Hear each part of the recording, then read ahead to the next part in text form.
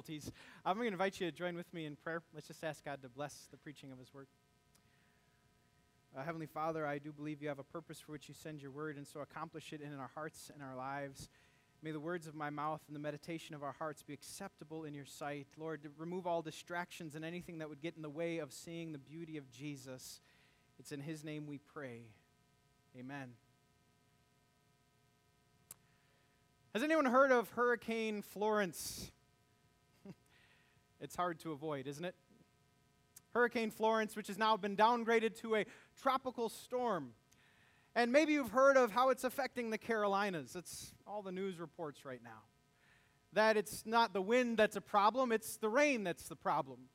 40 inches of rain in just a few days, that can lead to flooding and landslides. Because of this, there are 1 million people without power. Some people have lost their lives.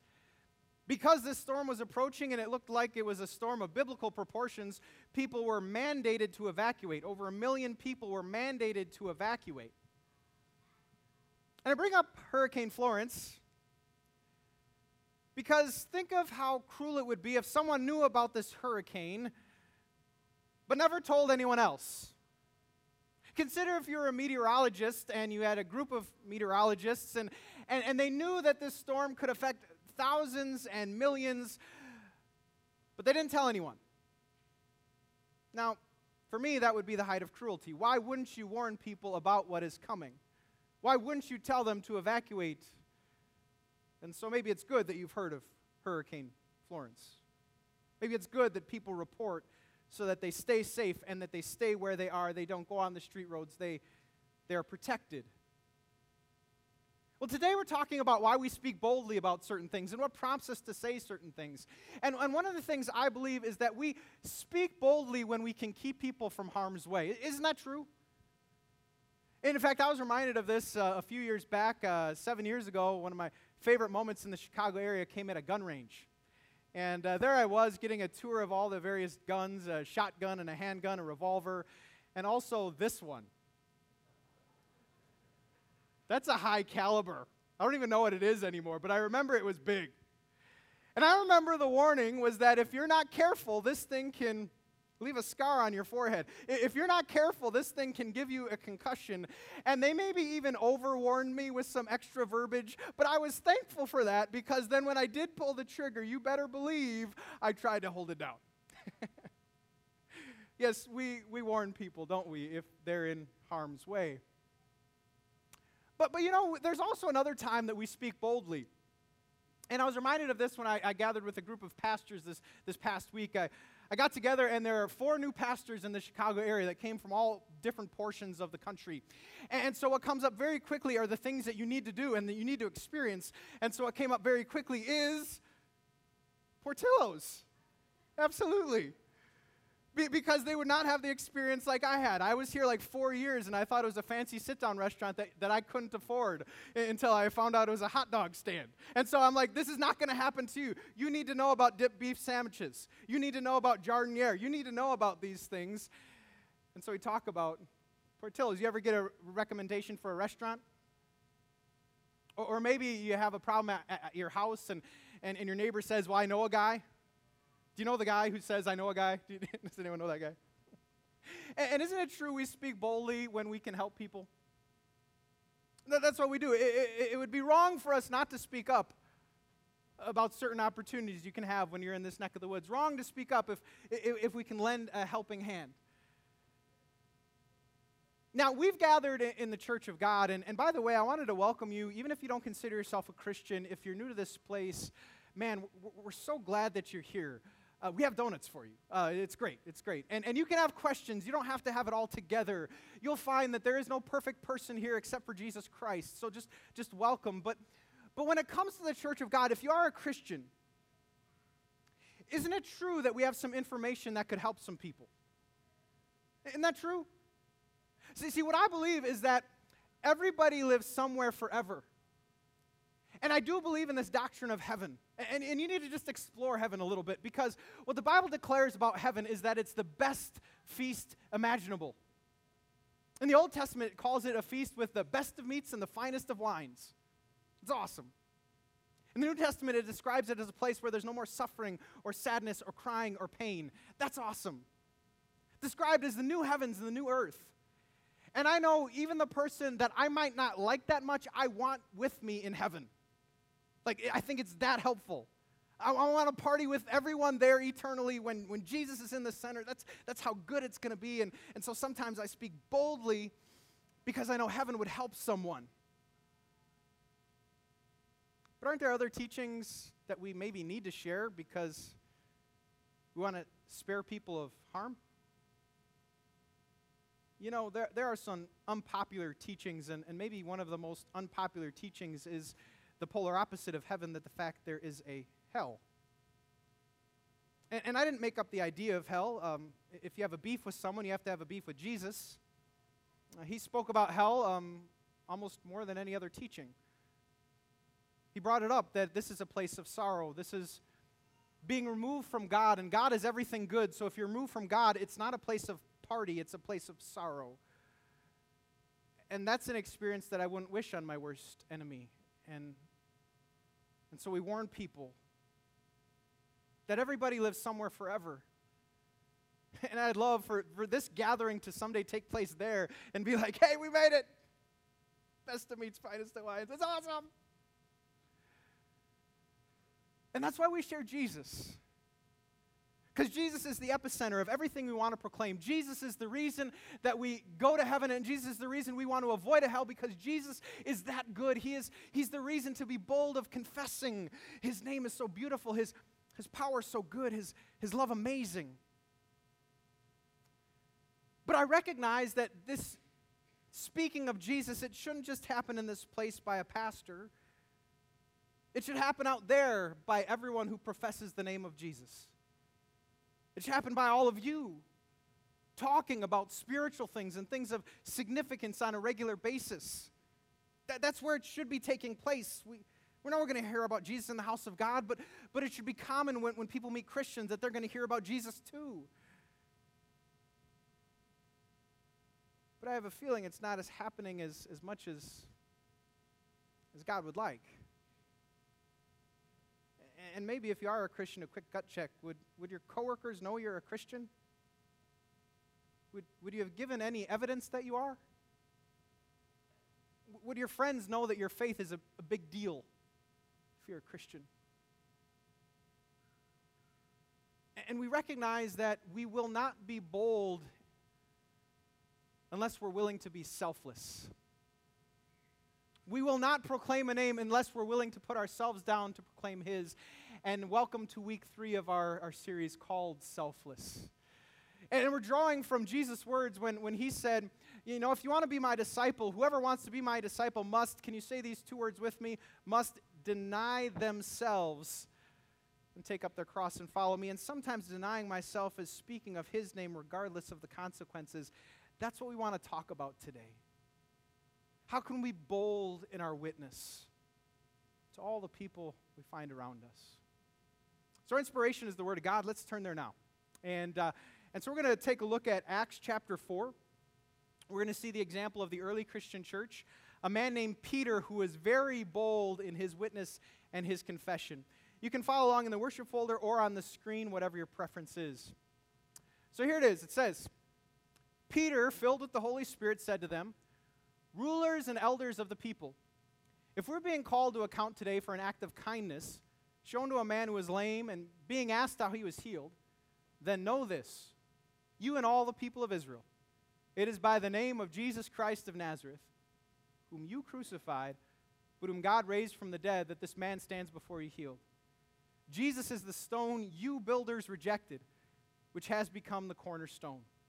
Salvation is found in no one else, for there is no other name under heaven given to mankind by which we must be saved. I could probably preach a whole sermon just on that verse. I think that truth is so central, especially today.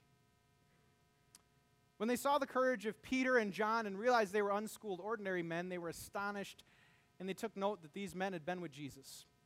But since they could not see the man who had been healed standing there with them, there was nothing they could say.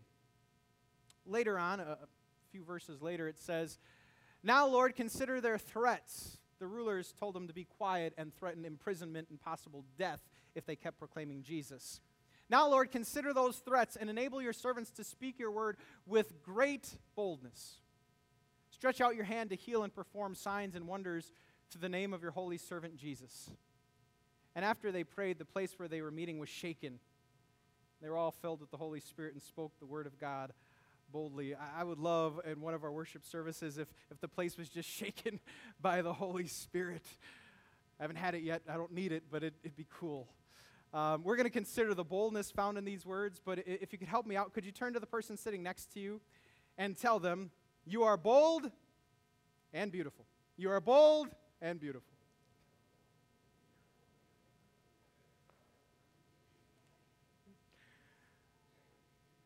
Are you ready to have some fun with the Word of God? Still with me? So you might not know this, but I was on The Price is Right. Does anyone know that? And some of you are groaning right now because you've been walking with me for 10 years, and that's what you've heard like 1,000 times. But I really was on The Price is Right. Here's my best friend, Drew Carey. I had met him about 10 years ago. I did win some bedroom set and some lawn tools. I played a game called Bullseye, where I got quantities of items between $10 and $12, and I spun the wheel. But I bring this up because I wanted to tell you the night before I was on The Price is Right and what happened in those moments. See, our seminary choir took a tour out to California, and we knew that one choir member was going to get chosen for The Price is Right. And so the night before, I was thinking, well, obviously it's going to be me. I'm just totally kidding. But I was preparing what I might say if they hand me the microphone. Because if you've ever watched the show, when you're spinning the wheel, they say, who do you want to say hi to? So I had prepared this spiel, and I was going to say, I just want to thank my Lord and Savior Jesus Christ for the victory he won for all people on Easter. That's what I was going to say. I wasn't going to say hi, Mom or Dad, not because I didn't love them, but I was going to take this opportunity to witness and boldly confess to the world who's watching The Price is Right about Jesus. Well, my moment comes, and sure enough, I make it to the wheel. But they tell me moments before that instead of handing me the microphone, they're going to pan to the seminary chorus. And they're going to have the seminary sing a song, in which case I am saying, okay, pressure's off. They have a ton of Jesus songs. We're good to go. As they pan to the choir, much to my lament, they sing a German song that no one understands. And what I remember is hugely lamenting missing my opportunity to confess Jesus. What I remember is being, oh man, Jesus, I might have got a bedroom set, but I wanted so much more for you and for the kingdom, not because I'm a perfect man, but because in those seconds I wanted to use that platform to proclaim that name. But I didn't. I bring this story up because I think one of the things we're real with is that we've all missed opportunities to be bold in witnessing. Isn't that true? I mean, we've all had opportunities to talk about the faith. Maybe it was on a first date or meeting a new friend for the first time, and you talk for 2 hours, and you talk about family, and you talk about sports, and you talk about music, but you intentionally skirt around the issue of religion, not knowing where that would go, and don't say anything about Jesus. Or maybe it's an opportunity, someone asks about your church, and you don't really talk about Jesus. You say a lot of words that don't lead to understanding, like conservative or Bible believing, but you don't share the gospel. You don't talk about how good he is. You just don't answer very well. Maybe it's someone who you know is in a bad situation, and it's everything in you that wants to pray for them. And it's everything in you that wants to say, come to church, because I know church is going to help you, because Jesus is there. But you don't do it, and you let the moment pass. Can you relate to this? Can you relate to missing opportunities? It's not just me? Okay. Well, I know it's not just me because it was actually Peter who's found in this lesson. You know, Peter's very bold right here, but we know a story of when he missed an opportunity. And it's a story during Jesus' passion. He was in a courtyard, and it was when Jesus was on trial the night before he'd give his life for us. And even though he was warned he was going to deny Jesus, and he said, no, I'd never do that, he did it. He did it 3 times. He was afraid of a little girl who asked him, are you a disciple? And he started even cursing and swearing, "No, I don't know Jesus. I don't know the man." And I wonder why we do this. And if we're honest, I think it's because we're afraid. In this moment, I believe Peter was probably afraid. I believe he was probably thinking, what they do to Jesus and what's happening to Jesus, they could do to me, so I better keep my mouth quiet. And why we might not be so bold to speak is maybe we're afraid too. And maybe we need to wrestle with our fears just a little bit. Can we do that? I think we need to air out some of the fears that we have. See, in other countries, you might put your life on the line for confessing Jesus or living for Jesus, but I don't think in America, at least not yet, and I'm thankful to God for that. So what is the worst that could happen if you talk about Jesus? Well, this past week I had a conversation with some pastor friends, and they were telling me about a bachelor party. There's a bachelor party for a pastor, and they had an opportunity to witness their faith during the bachelor party. Now, that's a new standard for bachelor parties, isn't it? Let's be known for doing that. Go share Jesus. But what they recognized is they were in an environment where not everyone appreciated their testimony. In fact, someone came by and was just passing by, said an expletive and said, "Man, this is not the place to be testifying," and walked away. And we were discussing that is about as bad as it's ever gotten for us group of American pastors. And I can relate to it, because the worst that has ever happened to me when sharing Jesus is awkwardness, honestly, or people who don't respond. My new favorite place to talk about Jesus is in Uber, because you have a captive audience. Anyway, and I was in an Uber in Austin with my wife, and I asked a very pointed question about religion, and there was just pure silence. And I did it out of love, and I thought we were in a good wavelength, so I was trying to be tactful, but it like shut everything down for like 30 seconds.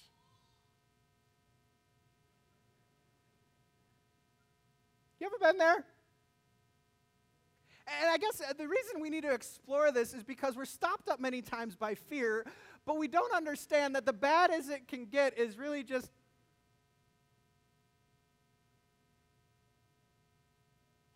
I've never yet been punched in the face. Some of you might want to do that.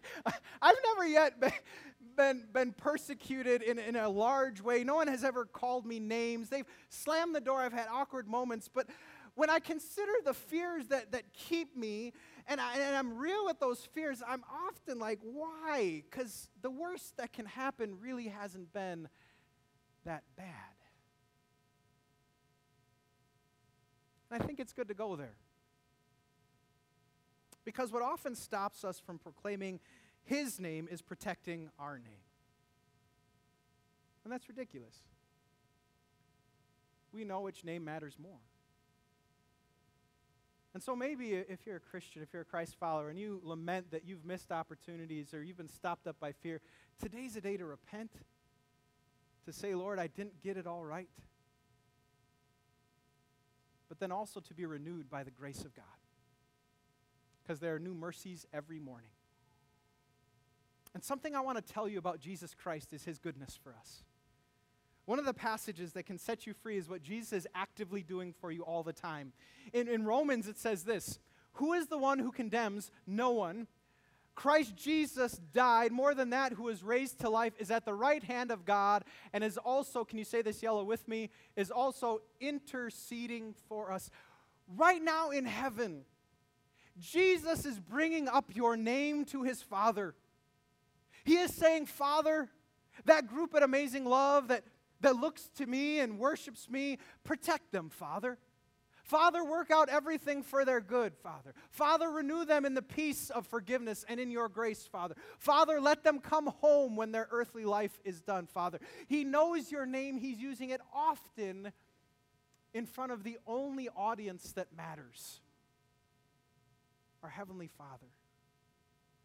How great is Jesus, who speaks about us, who intercedes for us, and knows our name. But what if we could do the same? What if we could do this about Jesus' name? What if we could change? You know, I love that change is possible in the church. For Peter, he might have been a coward at one moment, but as we clearly see, he has done a 180. He turned courageous. And with God, there is the power of change. In fact, he is so courageous that now, not standing in front of a little girl, but standing in front of the rulers and authorities, he pins the crucifixion of Jesus Christ on them. Look again at what he says. He says, "Then know this, you and all the people of Israel." And again, he's in front of the authorities, the chief judges and rulers of the day. "It is by the name of Jesus Christ of Nazareth, whom you crucified, but whom God raised from the dead, that this man stands before you healed." Jesus is, now this was interesting translating, and bear with me if you will.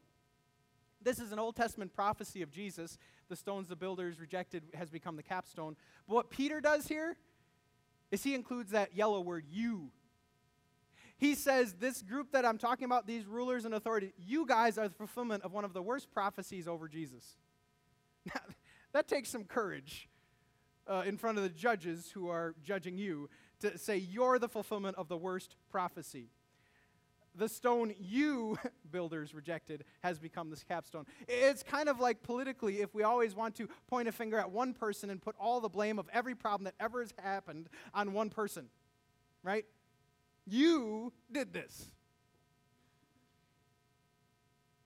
Peter is courageous. Peter not only talks about their condemnation and what they deserve, he also talks about salvation in that name. No other name can save. Look to that name. He offers hope along with conviction. But how did he change? What happened between the time that he denied Jesus to the time that he courageously confesses Jesus? Does anyone know the significant event? It's the resurrection of Jesus Christ. And that lit a fire under the whole Christian church, including Peter. The resurrection of Jesus Christ inspired Peter to be real with the fact that he doesn't have to be afraid, because if you don't have to fear death because it's been conquered, what do you have to be afraid of? The resurrection of Jesus Christ lit a fire under the early Christian church. In fact, many Christians in that age, in the early centuries, were killed in the Colosseum. And history goes down reporting, there was one physician, Claudius Galenus, who attended those Christians in the Colosseum. And look what he said about them. He said, "For fearlessness of death and hereafter is something we witness in them, the Christians, every day." And why were they so courageous? Because their faith was founded on a resurrection from the dead, on someone who had conquered death. And let me say it again, if you need not fear death, you need not fear nothing. And friends, I know it's 2,000 years later, but we have the same conviction, don't we? We celebrate it every Easter. In fact, every Sunday is a mini Easter celebrating the resurrection of Jesus Christ. And what I get to tell you is that because Jesus conquered death, we can be courageous. What's the worst that can happen? Even in the countries where you might lose your life, guess where you're ushered into? Eternal life, which is better by far. We can be courageous, convicting people when they're on a wrong path, to show them their sin and their need for a Savior, to turn from their sin and to live. We can be courageous as we hold out life and forgiveness. That salvation is found in no other name than Jesus Christ. He can help you. He can forgive you. He can renew your sense of peace. Let us be courageous. So I tried the other day. I worked on my courage. I was at a White Sox game. And while I was there, I saw another dude who was sitting by himself. Now, that's a precarious situation because usually you don't want to disturb a dude who's watching baseball. And after about 3 innings, I wondered, as a test of my courage, could I not only strike up a conversation, but could I possibly confess Christ with a dude who might need to hear him? So after 3 innings, I turned to him and I opened the conversation. He doesn't shut me down. Now I continue talking about baseball and Red Sox were playing and how they might dominate, and Mookie Betts, and wow, he's having a good year. And so we talk about all those things, but then work comes up. And I have the opportunity to be real with the fact that I am a pastor. And I tell him that. There's no hiding. And now the chips are on the table. And though I was afraid he would shut me down, he didn't. In fact, from there, we had a 2-hour-long conversation, and I don't remember much of the Sox game, but I do remember talking to this man named Trevor. And we talked about many things. About travel, about our experiences, where we've lived, the financial world, because that was his background. But we also talked about spiritual things. Told me about his background growing up in a small church in the Boston area. He asked me the question, what is the difference between Christianity and every other religion? And I was able to tell him about grace.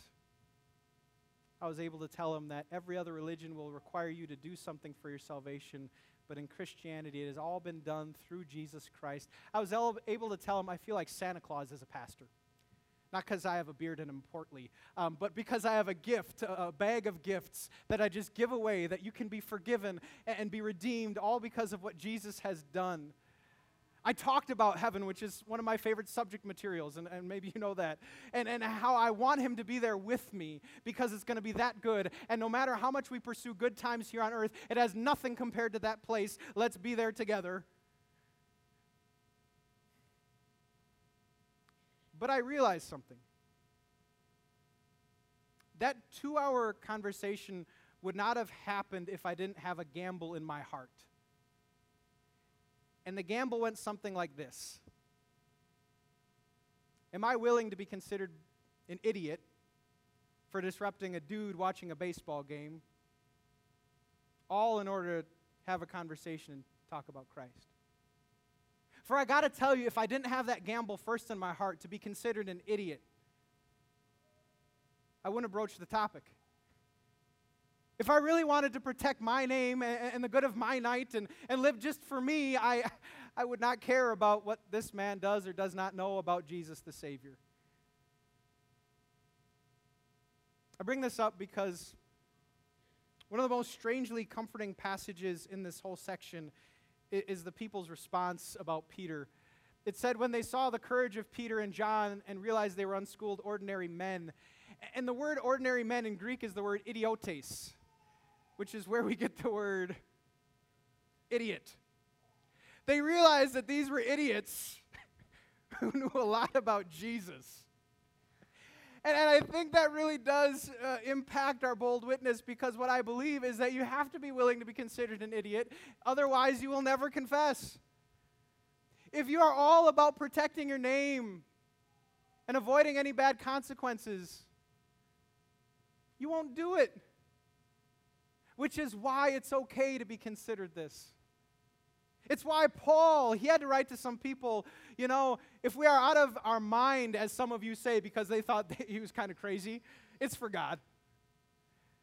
You have to be willing to be considered a Jesus freak and a Bible thumper and a little bit too much into this religion stuff in order to, my mind, really get it right, because there is no other way.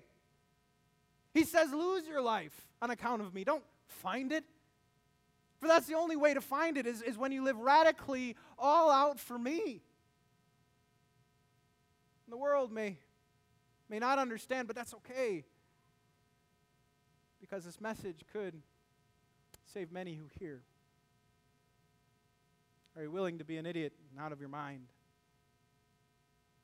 Now, if you are, I think it is then that we are most like Jesus Christ, caring more about what he says rather than what other people say. If you are, I think God can make much use of you. And eternity might look different because of your bold witness. So before we leave, because a lot of this has been philosophical, I want to give a couple practical ways to be bold in witness. And one of the things, if you are on that level and willing to go for it and willing to be considered an idiot, is I think you need to work on your invitation skills. It's no secret that a Christian church is benefited by active inviters. In fact, what's true of Amazing Love is I can see a string of people where someone invited and then they came and then they came and then they came, and some of your pews are filled with them, right? And that's why I think invitation should be part of our witness, because if they get here, Jesus is found here. And how might you go about this? Well, we have business card invites, but here's a conversation. You might ask, what'd you do on the weekend? And then they might ask you, and then you talk about your church and say, you should come to me with me next weekend. I think it's something we should be about. And I think eternity could change if we do this simple thing of just inviting people to this place. But I want to challenge you with something else, to take it further. That if you are in Christ, to work on sharing Him. On the back of your sermon notes, if you turn the page, if you turn there now, you'll find just a gospel presentation. I've used it many times, called The Bridge. It talks about how we were separated from God because of our sin. And all of this deserved death not just in this life, but in hell. But God came to us at Christmas. Jesus lived the perfect life for us. He died on the cross, and that cross is the bridge that puts us in a right relationship with Him. I think we should be prepared to answer. I think there's even a passage that tells us we should be prepared to answer. Consider these things. But while that's uber practical and maybe oversimplified, let me just say a general thing. Have you ever noticed you can't speak much about a sports team that you don't know a lot about? Have you ever feigned allegiance for a sports team? Like you picked them because of their colors, and now you find a true fan and you try to carry on a conversation. Has that ever happened? Sometimes with March Madness, you're doing the bracket and you pick because of colors. But then you meet a true fan and they start talking about the coach and the players and the history, and you're kind of like, yeah, what you said. You can't talk intelligently or long about something that you don't really know, can you? And so while I gave you some simple steps, I guess broadly I would just say, if you want to be bold and witness, you better spend time with Jesus. Because you can't talk intelligently or long about a subject matter or a person or a God that you do not know. Be active in worship. Be active in Bible study. Be active in your time in the Word. And then when you are, people will take note, for that is what they recognized in Peter and John. These guys were idiots, but man, they knew Jesus. May the same be said of us. Amen. Please stand.